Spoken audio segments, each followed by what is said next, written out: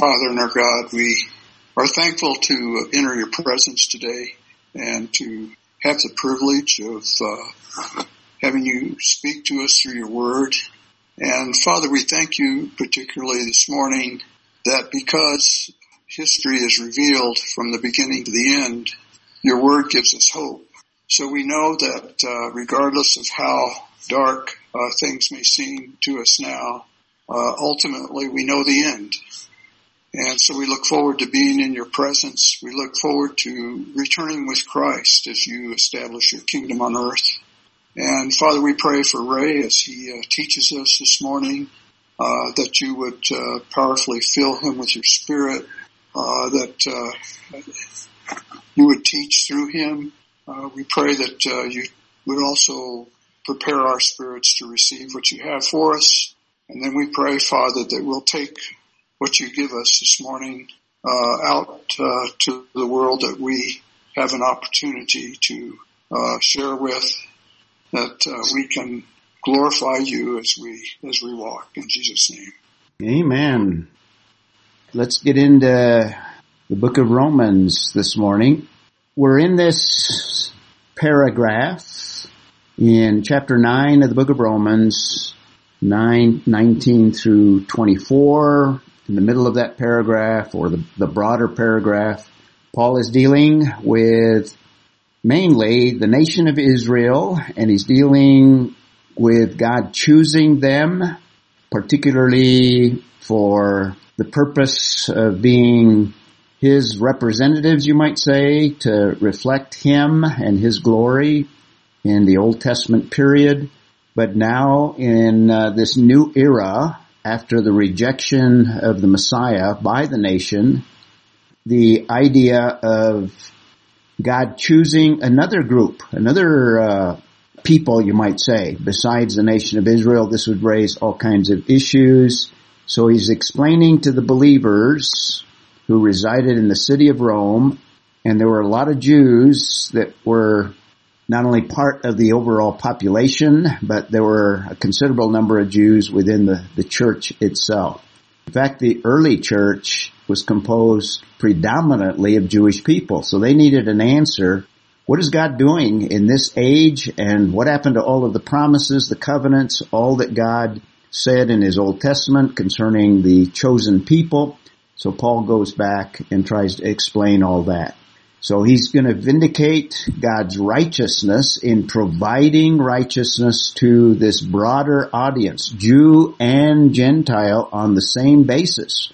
Apart from the law, this would have raised all kinds of questions in the thinking of any Jewish person, but the Gentiles needed to know as well. So very quickly, we're in the portion that deals with God sovereignly choosing Israel, Israel's choice in Old Testament time. That is the basis for God sovereignly doing whatever he wants in terms of election or choosing. And in the church era, the whole point he's making here, if God chose Israel, why can't he choose Gentiles? Because there was nothing special necessarily amongst the people that he in fact even created. In fact, Israel has a long history of failure in the Old Testament. So now in the New Testament, God is making a different choice. So he's arguing that point. And he's also explaining verses 30, chapter 9, verse 30 through the end of chapter 10, that because Israel rejected her Messiah, Israel as a nation, as a corporate entity, now is under God's discipline and is in fact rejected in terms of God's primary instrument. But that doesn't mean that Israel is done, and it doesn't mean that the church has replaced Israel. In fact, that's a false doctrine that we've dealt with. But Israel has a future, and that's why they're in the land today. That's why they are a nation. I think that fulfills at least Ezekiel 37.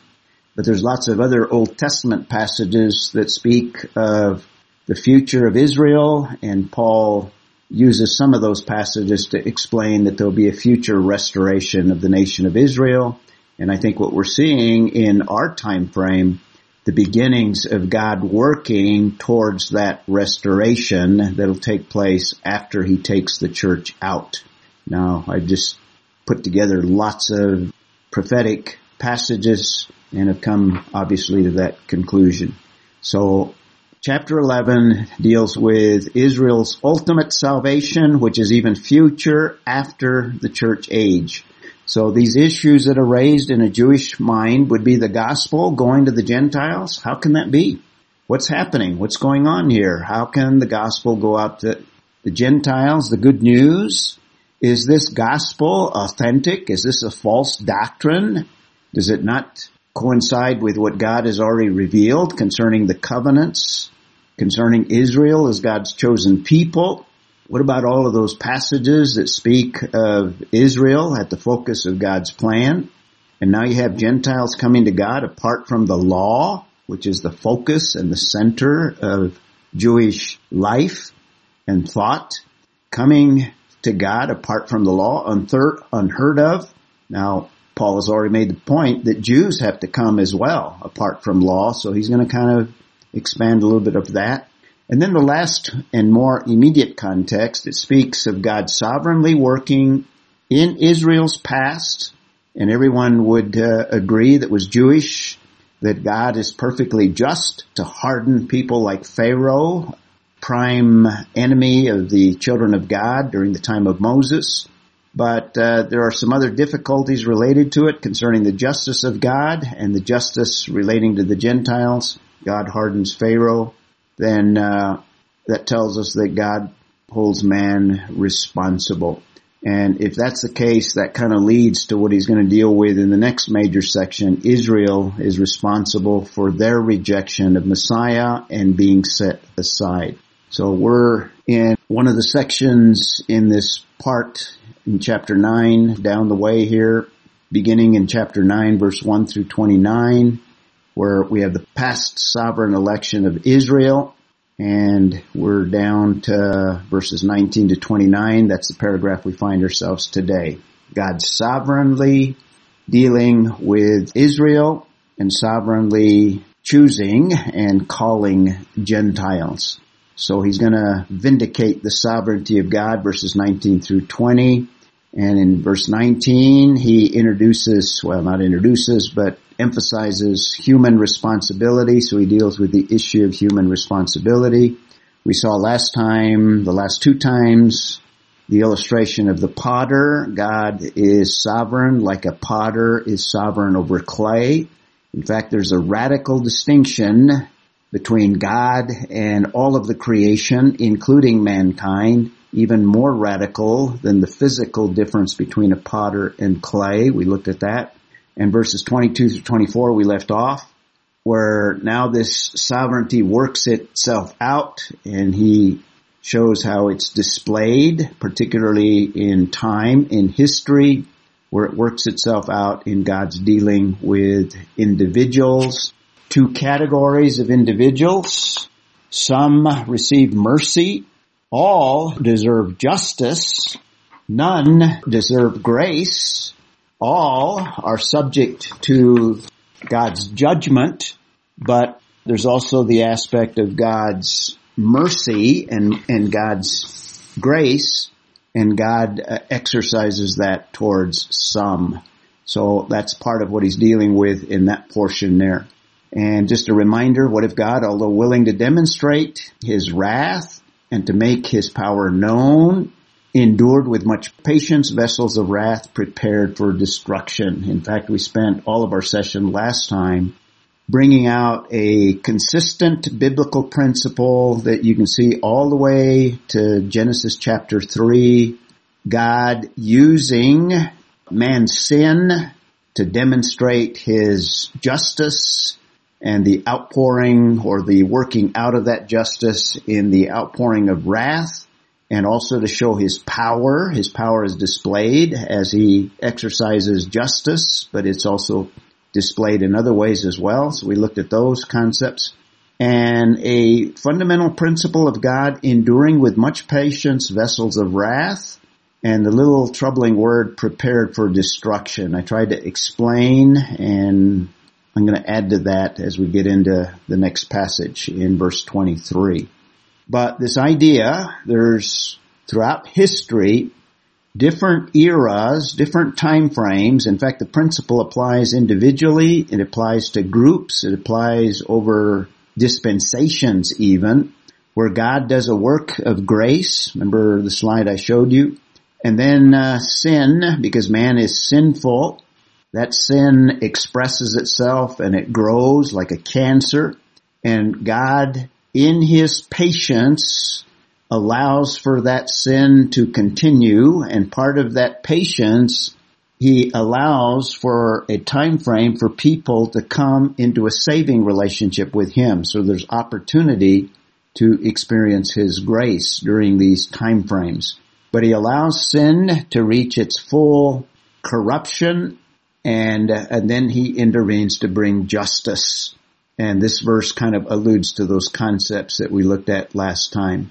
So the idea of preparation here, that can be not necessarily God preparing them, although ultimately God is the ultimate cause of all things except evil. Evil is not attributed to God anywhere in Scripture because He is holy. But the verb there could be even passive. It could be reflexive in that the vessel itself prepares itself for an ultimate destruction. So we looked at that last time, endured with much patience vessels of wrath. And this brought, as we've been looking at this underlying doctrine of election, I've been developing these principles as we've looked at the various passages. We've come up to number 10 already. And one of them I state that God's election or God's choosing provides for the display of His glory through even the unbeliever. So not only by way of contrast, but in terms of His dealing with the unbeliever. So that's kind of where we left off. That brings us to verse 23, where we'll pick up. And He did so to make known. In other words, He displays wrath. This goes back to 24 in instruments of wrath or vessels of wrath. He did so to make known. In other words, He's going to reveal certain things by His outpouring of justice. Now that's why I spent so much time last time, because it's going to help us to understand verse 23.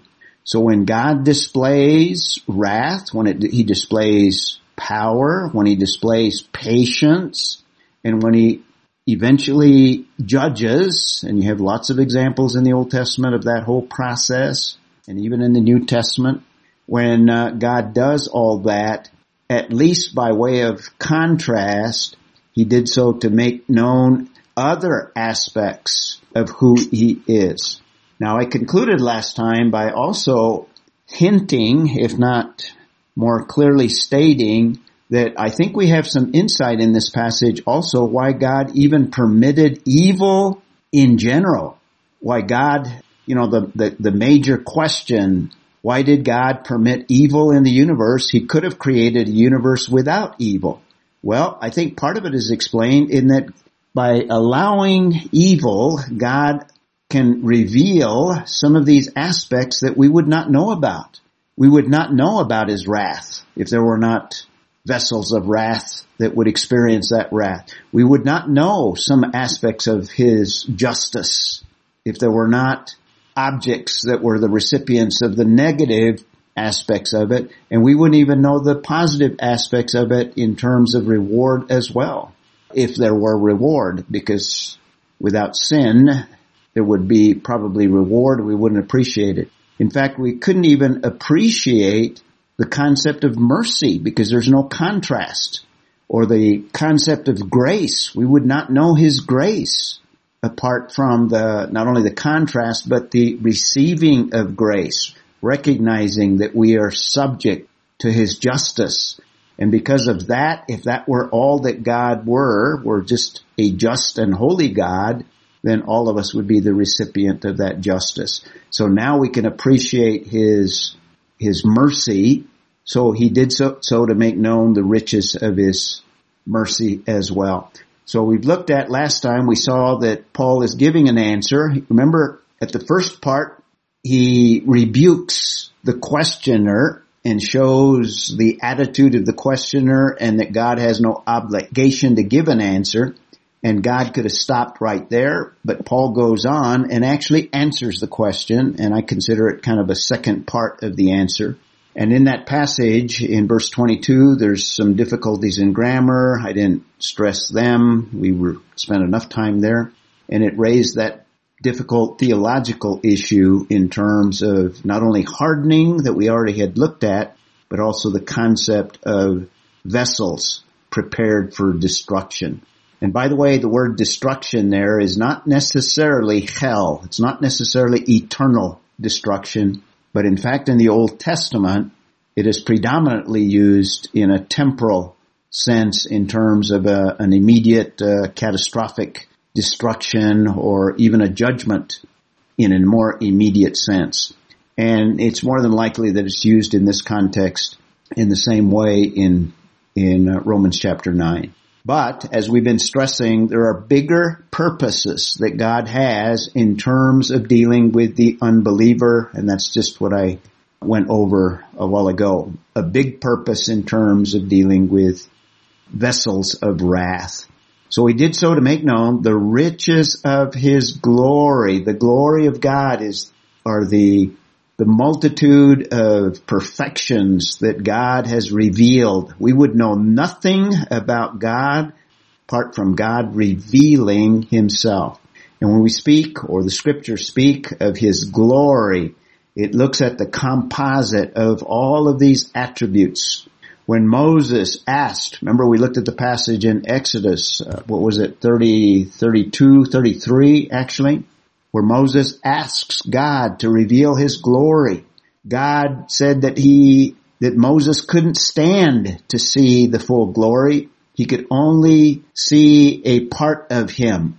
And we only have a revelation of a part of the glory of God, and God unfolds that as we read aspects of who he is. And as he deals with humanity, we see aspects of his glory. And I've taught on, not recently, but a biblical concept of the incomprehensibility of God. And what we mean by that is God cannot be known by finite, sinful man. We cannot discover God through scientific investigation. We cannot reason our way to understand who God is. We can't use logic. We can't use philosophy. We can't use experience. There's nothing available to mankind that can give us insight into who God is. We say God is incomprehensible, but he is also knowable because he's built us to be able to have relationship with him and to know him. So God is knowable, but only to the extent that God reveals himself. So we are utterly dependent on the scriptures to understand and get a clear and accurate picture of who God is. Every other attempt is at best a distorted picture of who God is. So God is revealing and making known, and he's done this through time and through statements of scripture, through interactions with believers in Old Testament and New Testament time. He has made known the riches of his glory upon vessels of mercy. And we might even say that we will never exhaust or never know God in his totality. We would need to be omniscient to be able to know every aspect of God and to know every perfection of God. And there may be perfections of God that even after our time in eternity, in the future, in heaven, there'll be aspects of God that we will never exhaust because he's beyond our finiteness. So that's a concept of the incomprehensibility of God. He will reveal more in the millennial kingdom, and I think in eternity he will even reveal more. We will spend eternity discovering more and more of the riches of his glory. And in this context, in contrast to vessels of wrath, God reveals something of his grace, his mercy, his patience, his goodness, all of the positive aspects as he pours out mercy upon vessels of mercy. Okay, so these riches, and notice, which he prepared. In other words, these vessels, the which goes back to the vessels, which he prepared beforehand for glory, to experience some of that glory, some of the aspects of who God is. Now, we're created in his image. In other words, he has conveyed to us something of who he is in the initial creation, something of his glory, but after sin, that image has been damaged. That image has been marred. And the process of salvation is God restoring that image of God. And it's going to take a whole lifetime to even come close to completing that process. That won't be completed until God instantaneously transforms us with a resurrection body when he comes for his body at the rapture. But notice, which he prepared beforehand for glory. Now, I just touched on it. In fact, I didn't make clear, but the word prepared there is a different word from the one that we saw in verse 22. Two radically different words with two different meanings. In fact, the other one is a more general word. This one is a more specific term. In fact, the two words together, prepared, the New American Standard uses two words to convey the idea of the one Greek word. The Greek word has the idea of to preparing something beforehand. In other words, it doesn't specify the time frame, but in conjunction with other passages, perhaps in eternity past, it's not clear in this passage, but at least vessels prepared for glory before the receiving of the mercy. So let's look at that a little bit. Let's compare the two terms, and I'll just show you the words. To prepare can be used in a positive sense. We see it in verse 22 in that negative sense. It's used 13 times in the New Testament. Can be reflexive, as I said, or it could be in a passive sense where it's not God that's preparing. So I don't think we have that doctrine that ultra-Calvinists have come up with in terms of double predestination, where God has predestined, according to their doctrine, for wrath. I don't think the scriptures teach that. That's the end product, but it's not necessarily taught in the way that I think ultra-Calvinists teach that doctrine. So I don't think it's there in the passage. Go ahead. Excuse me, how do you say that word? Which one? Oh, the one, number one. Katartizo. Say that again, I'm sorry. Katartizo. Katartizo? Katartizo would be the English transliteration. Katartizo. Thank you. No problem. Thank you. Actually, a lot of us use, what I've been taught anyway, was the zeta there is, it's DZ together. Yeah, technically, but easier just use a Z and I think you get close to it. Yeah, we have some Greek students who have to be very careful, study well.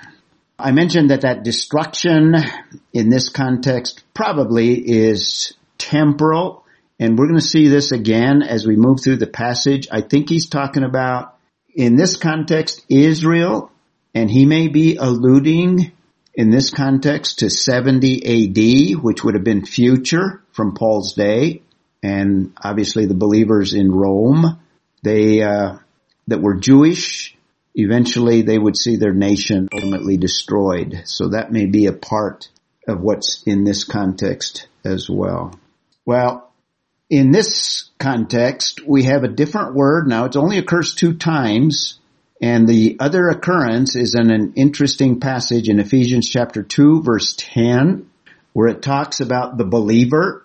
In fact, if you remember, chapter 2, verses 1 through 10 is kind of a central soteriological passage. In other words, giving kind of the sequence of salvation by grace through faith.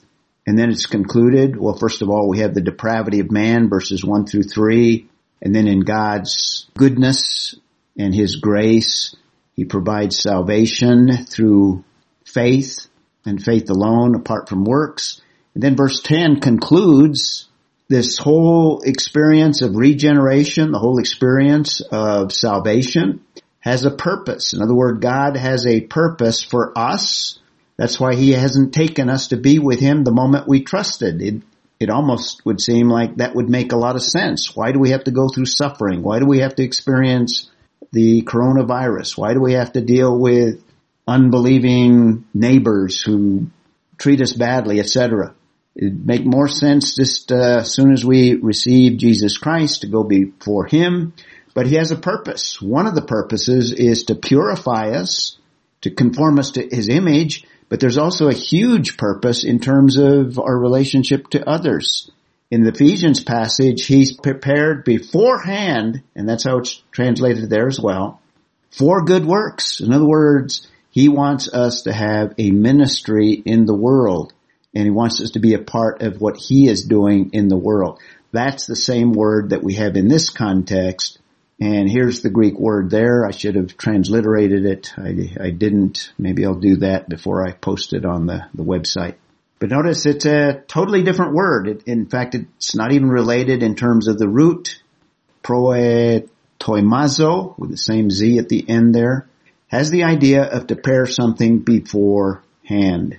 And it implies, in this context, divine preparation, not only because of the meaning of the word, but because of the context in terms of God's choosing and God's, as we'll see in the next part of the verse, God's calling. So more than implication, we have divine preparation. Mm-hmm. Ray, what was that verse in Ephesians? 2:10. Ephesians 2:10. Ephesians 2:10. Yep. This brings us, we're talking broadly in this whole section, and I've been emphasizing this underlying concept of God's election, so we have some details that are added here. I've been stressing throughout, in these passages, we're dealing with Israel corporately. In other words, Israel as a nation. And all of the passages that he refers to in the Old Testament deal with Israel nationally. Now he's making the point that within this broader corporate entity called Israel, God selects individuals, you might say, or you might say those that represent the nation, Isaac, and then he also chooses Jacob. But overall, he's dealing with the nation, and the nation is going to be set apart. So he's dealing in large measure with this doctrine of election in terms of Israel corporately. And corporately, Israel will also be set aside. That's part of the theme here. But in verse 23, when he talks about beforehand, it may hint at, in this passage, and that's why I got a question mark there, I'm inclined to take it along with the Ephesians passage that this doctrine begins in eternity past. Some of you might disagree with that, but that's why I'll leave it as a question mark. Let you study on your own and be good Bereans and come to your own conclusions. So the little phrase there, beforehand, eternity past, and back to the bigger passage, I think what Paul is doing here is he's broadening the principles that we looked at when we talked about Moses and Pharaoh. And what he's saying, those principles that we talked about specifically in terms of Moses, as a specific example and representative of the nation of Israel where mercy was displayed, and the specific individual of Pharaoh that was hardened. I think this passage is broadening it to a broader perspective. In other words, it's applicable not just in those specific cases, and probably not just the nation of Israel and not just Egyptians, but in a broader sense, unbelievers in general and believers somewhat in general. So I think he's broadening the context. So that brings us to verse 24, where now I think he's going to move into more of an application. In other words, he's going to bring it to the first century, to the experience of the audience, to the Romans that reside, or the believers that resided in Rome, even us. Now he's including himself. even us. And as we continue here, whom he also called, not from among Jews only, but also from among Gentiles. Now he is kind of saying everything that I've been talking about through verse 23 concerning God's choosing. Now I'm going to bring it home and apply all of these principles to the situation of the first century. He's not talking about the church per se, but I think he's talking about specific individuals in terms of their relationship to God amongst Jews and also amongst Gentiles. So I think he's expressing, in terms of the situation during the church age of the audience that he dealt with. So when he talks about Israel corporately being chosen, Israel set aside, and giving a time frame beforehand, perhaps eternity past, and now when he says us, especially when he refers to Jews and Gentiles, and including himself, he's including church age believers. And I think this whole concept of God setting aside some on a temporary basis and choosing to incorporate others in the family of God, now he's bringing it closer to home. So he's going to specify even us whom he also called. Now keep in mind the context here. This is the same word that we spent at least an entire session developing when we were in Romans chapter 8, the idea of calling. In fact, you probably don't remember, but when we talked about chapter 1 and the calling of Paul himself, back then we developed the idea of this calling, but very specifically in the context of Romans 8, particularly verses 28 through 30, that calling pertains to believers in terms of Jesus Christ, in terms of the body of Christ, in terms of salvation, and in terms of eternal destiny, in terms of that package. Remember that chain? Those whom he called, he also predestined. Those whom he predestined, he also justified. Remember, you can't break the chain. They all go together. And whom he justified, even though it hasn't occurred in time, it's put in the past, in the aorist tense, the same tense as if we have already been glorified. So I think this takes us back to that, and what Paul is bringing, he's bringing Romans 8 into this passage in terms of the individual Jews. In other words, those amongst the Jews. He's not talking about corporately anymore. He's not talking about nationally. He's talking about those that are individual Jews, and not only them, but also from the Gentiles. So he's dealing with this calling, going back to 8:28 through 30, and again, not from among Jews only. So it includes individual Jews, and he's going to deal with them 24 through 29, but also from amongst Gentiles. Now he's not specifying what he makes very clear in Ephesians 3, where he defines the church as being made up of Jew and Gentile, but he's talking about the same concept here. It's not as specific as the Ephesians 3 passage. So just a reminder, remember he's been talking about all of Israel. He's been talking about ethnic Israel, and or we might describe it as national Israel. We've been using the word corporate. Within Israel, there has always been the true Israelites going all the way back to Isaac. That's where he starts in chapter 9. But throughout history, there's always been a believing remnant within the broader Israel, of which covenants and promises are made in terms of the nation. And within that, there are regenerate individuals that he describes as children of God. And also we saw in this Romans 9 passage also describing them as children of promise. So that is not the church. That is within Israel. Now some theologians have taken those passages to refer to the church, but I think they're not looking at the details in the text. And now beginning in verse 24, now he's going to bring in the idea of Gentiles, but in this context, they're still separate. They're not incorporated into Israel. They're not part of even believing Israel. They are believing Gentiles, but we know that Jew and Gentile will make up the church. That's not what is in view here. He's just trying to explain why God has set aside national Israel. He has not set aside that remnant.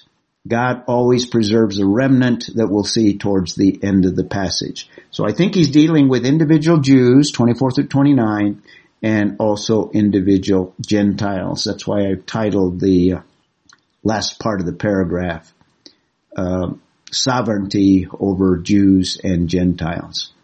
So now he's applying what he said in chapter 9, verse 6 through 23, he's coming to his conclusion concerning the explanation concerning Israel's rejection. And in fact, it's kind of a transition to what he's going to make more specific beginning in verse 30 through the end of chapter 10.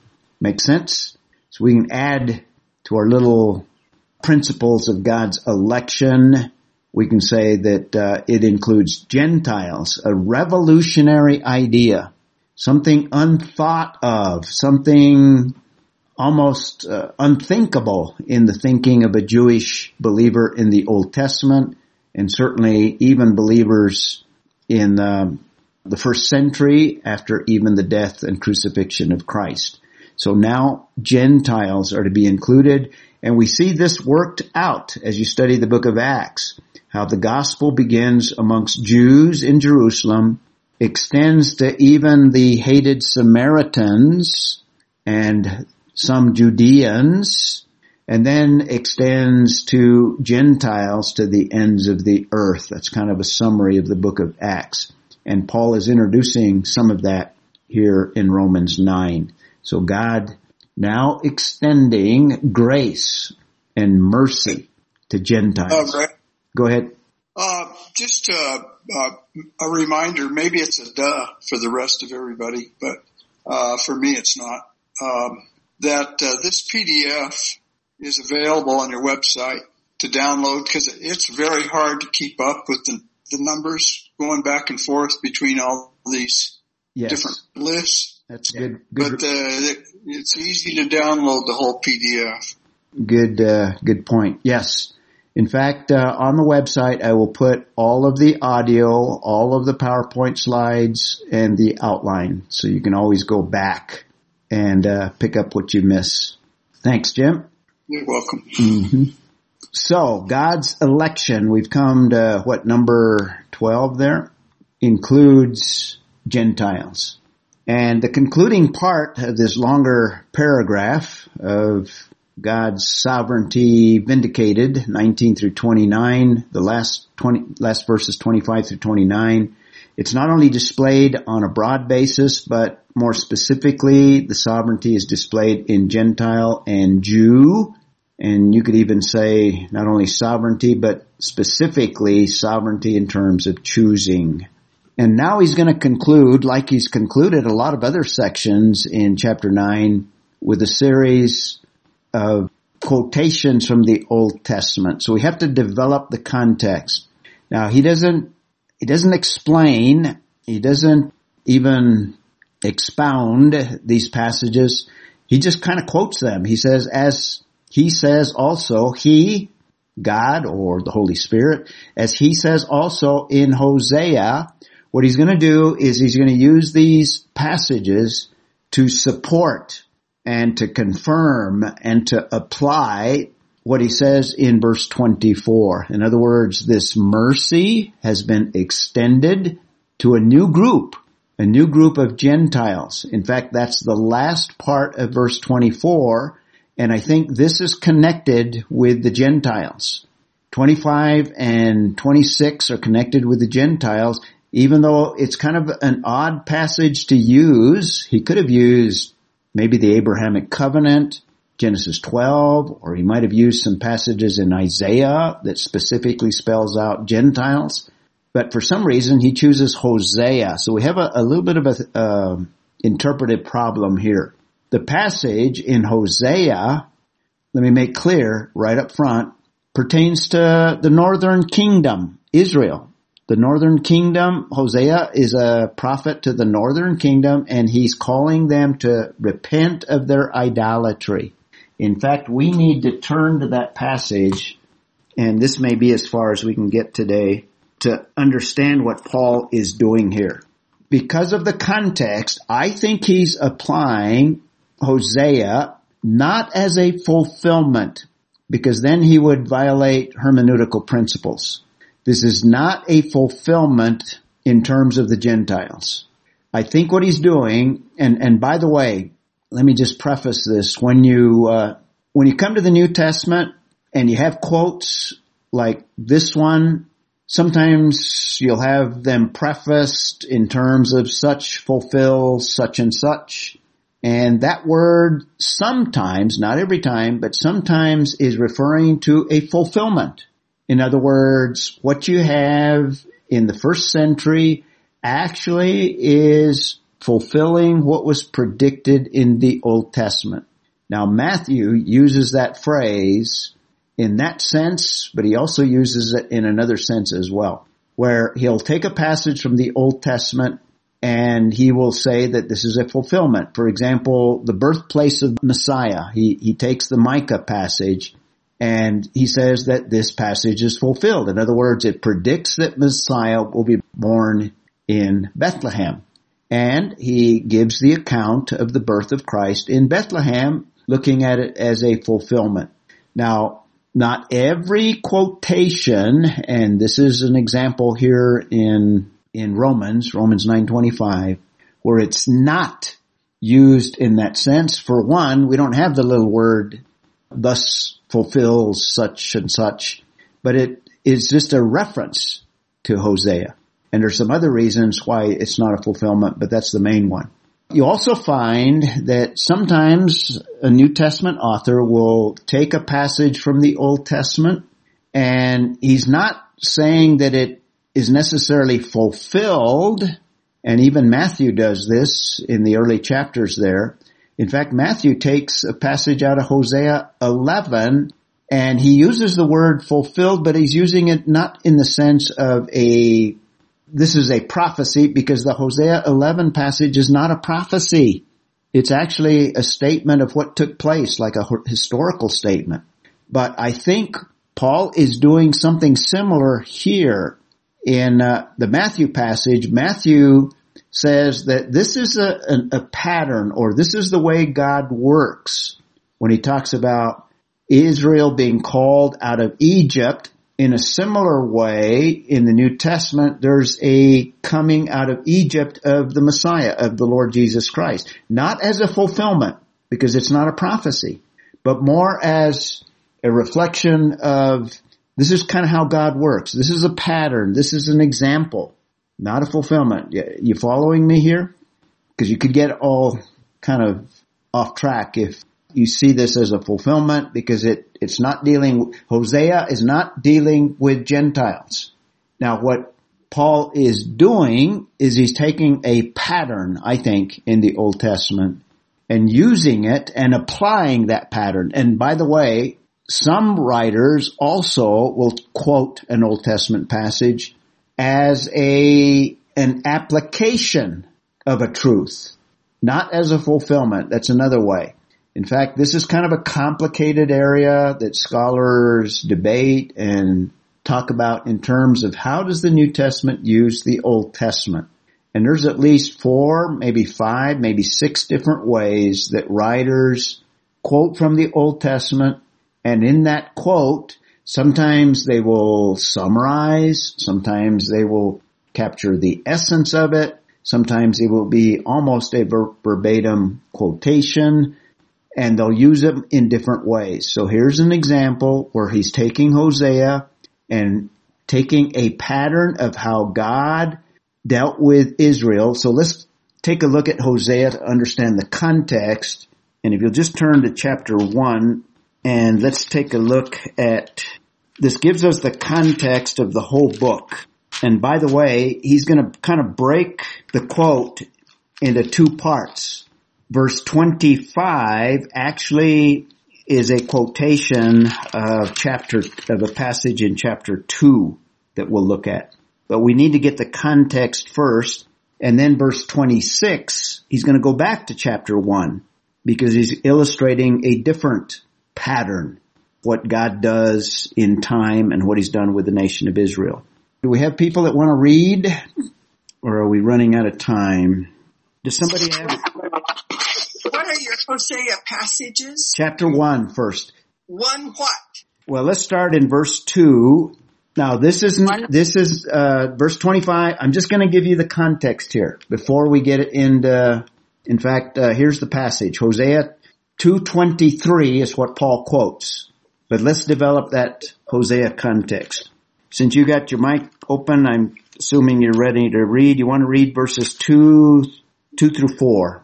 Okay. 1, 2 through 4. When the Lord first spoke through Hosea, the Lord said to Hosea, "Go take to yourself a wife of whoredom and have children of whoredom, for the land commits great whoredom by forsaking the Lord." So he went and took Gomer, the daughter of Diblaim, and she conceived and bore him a son. And the Lord said to him, "Call his name Jezreel, for in just a little while I will punish the house of Jehu for the blood of Jezreel, and I will put an end to the kingdom of the house of Israel." Okay, several things in there. The first principle is God condones prostitution, right? No. No, not at all. So we got to discuss a little bit of what's going on here. I think what God is doing, which is very, very strange actually, that God would command anybody, and here he's commanding a prophet to go basically have a relationship with a prostitute. But what God is doing, and if you read the whole context, you can pick this up from bits and pieces later on, that what God is doing is he's creating an object lesson. And as abhorrent biblically is this concept of prostitution and harlotry and all of that, God is taking that imagery and using it as an object lesson.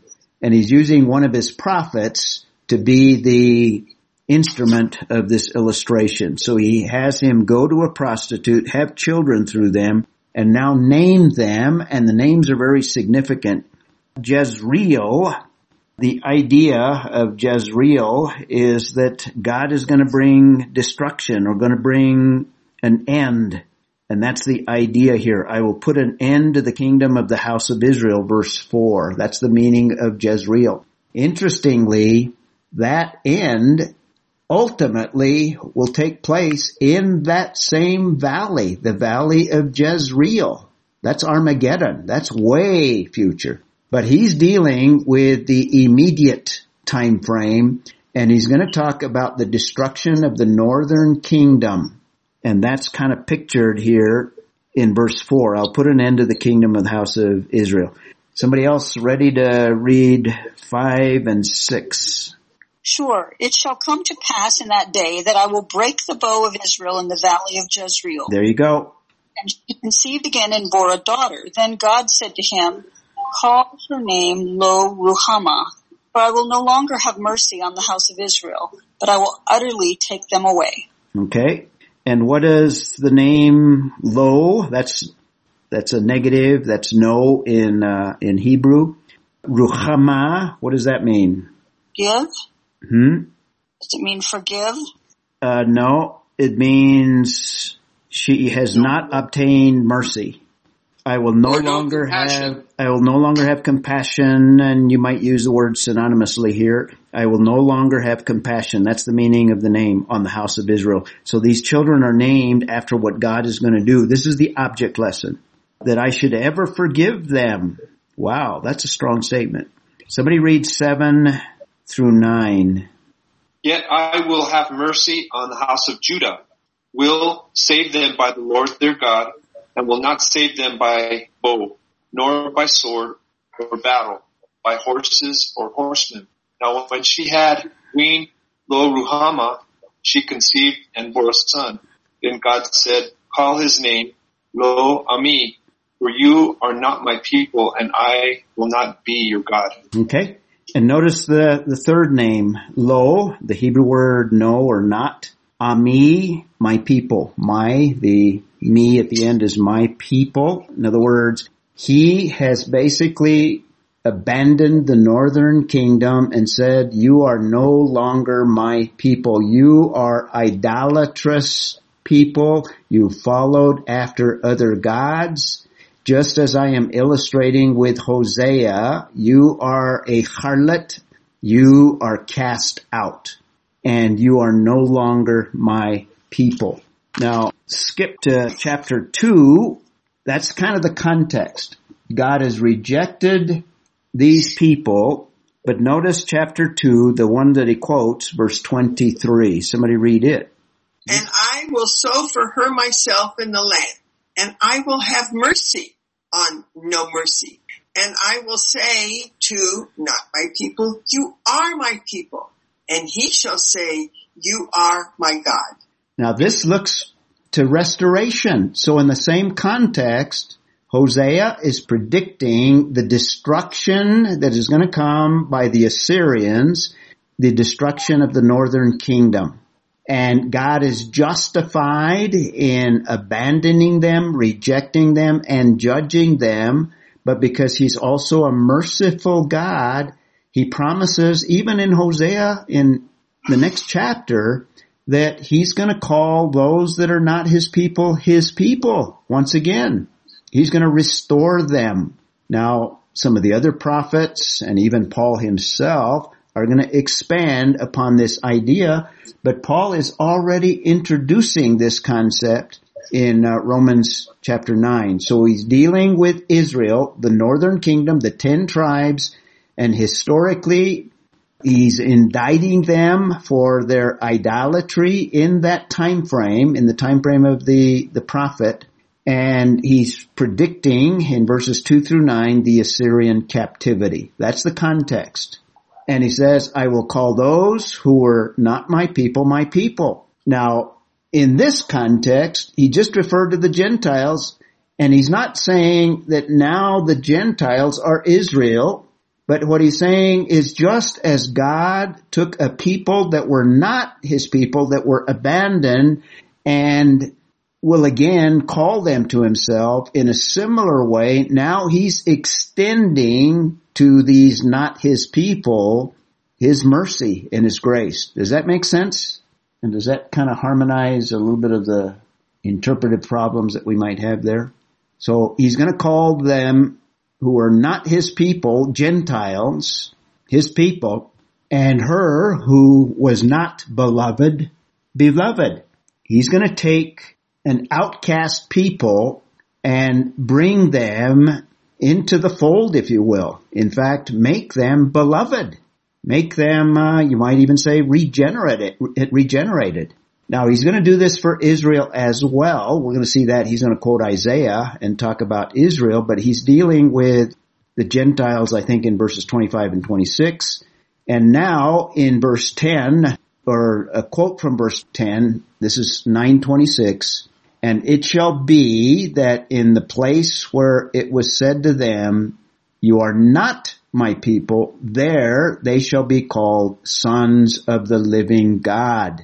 Now, even Hosea chapter 1, if you go back to it, he's quoting from 1:10, where it is talking about that restoration again. So Israel will be restored in the future. Hosea says that. And I think Paul is using this as a pattern. In other words, just as God is going to do this for Israel, in this context, he's going to do something similar for the Gentiles. They are now going to be his people. And not only that, they shall be called sons of the living God. And you see that in the New Testament as a title of believers during the church age. Does that make sense? At least that's my attempt to try to harmonize the passage. Now that's probably, Okay. Go ahead. So just thinking through those slides and those diagrams and stuff that you have shown us, so what you're saying, we are not the chosen, but we're not just stepchildren tolerated in the kingdom either. Well, there's part of that, no, I'm not saying, part of that I'm not saying. We are the chosen. We are. But we're not Israel. Israel is the chosen that is set aside and will be restored. That's the next passage that he's going to look at that we don't have time to get into. We'll have to look at it 27 and 28 next time, where he's going to take a different passage to apply. Because notice verse 27. Let me just read it. Isaiah cries out concerning Israel. In other words, he just got done talking about the Gentiles from verse 24, and he's taking the Hosea passage not as a fulfillment, but this is how God has worked. He rejected his own people and made them not his people and put them in captivity, and he also promised a future restoration, and God is taking a not his people, the Gentiles, and bringing them into the family of God, such as now they are the beloved. Does that make sense? Does that clarify your? I kind of cut you off. And I know we're running out of time, but there's, if you think of families and you think of step families and, half siblings and step families and, it can get pretty complicated, and relationships within those families are not always smooth and easy. Yep. But here we have God's family, and he is expecting the relationships between all these various peoples to be an equal relationship, that you're not going to have anyone saying, well, you aren't his child or you aren't her child or whatever. And I'm just trying to all of a sudden sort that out in my mind, because I hadn't ever thought about all these various families coming together to coexist in love and joy. Right. Yeah, that's because we find ourselves in the 21st century and we have little interaction with Jewish people, let alone Jewish believers even. Well, even just interaction with believers from various nationalities, ethnicities and persuasions and all the rest. Sometimes those are pretty rocky too. Yep. In fact, the body of Christ historically is full of conflicts with one another.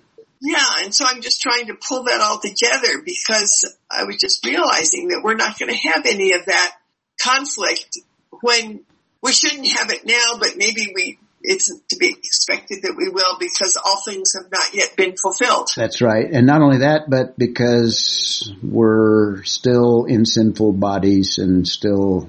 That's what I said. All things have not yet been fulfilled. Exactly. We are not yet perfected. Exactly. Very good. Any other questions before we close here in prayer? Anyone care to close for us today? Since I'm on, I shall. Father God, you challenge the way we think. We like to put things in nice little boxes. We're in, you're out, this, that, and the other. Lord God, we thank you that your plan transcends exceeds far beyond any plan that we can possibly come up with. And I pray, Father, that your Holy Spirit will be transforming our hearts, transforming our thoughts, so that we will be becoming more and more and more like your Son, Jesus Christ. So we will be our thinking in every aspect of our lives, every aspect will be becoming more in line with the way that you think. Father, that is a work of God. It's not something we achieve on our own. And so we plead for that in your Son's name. Amen.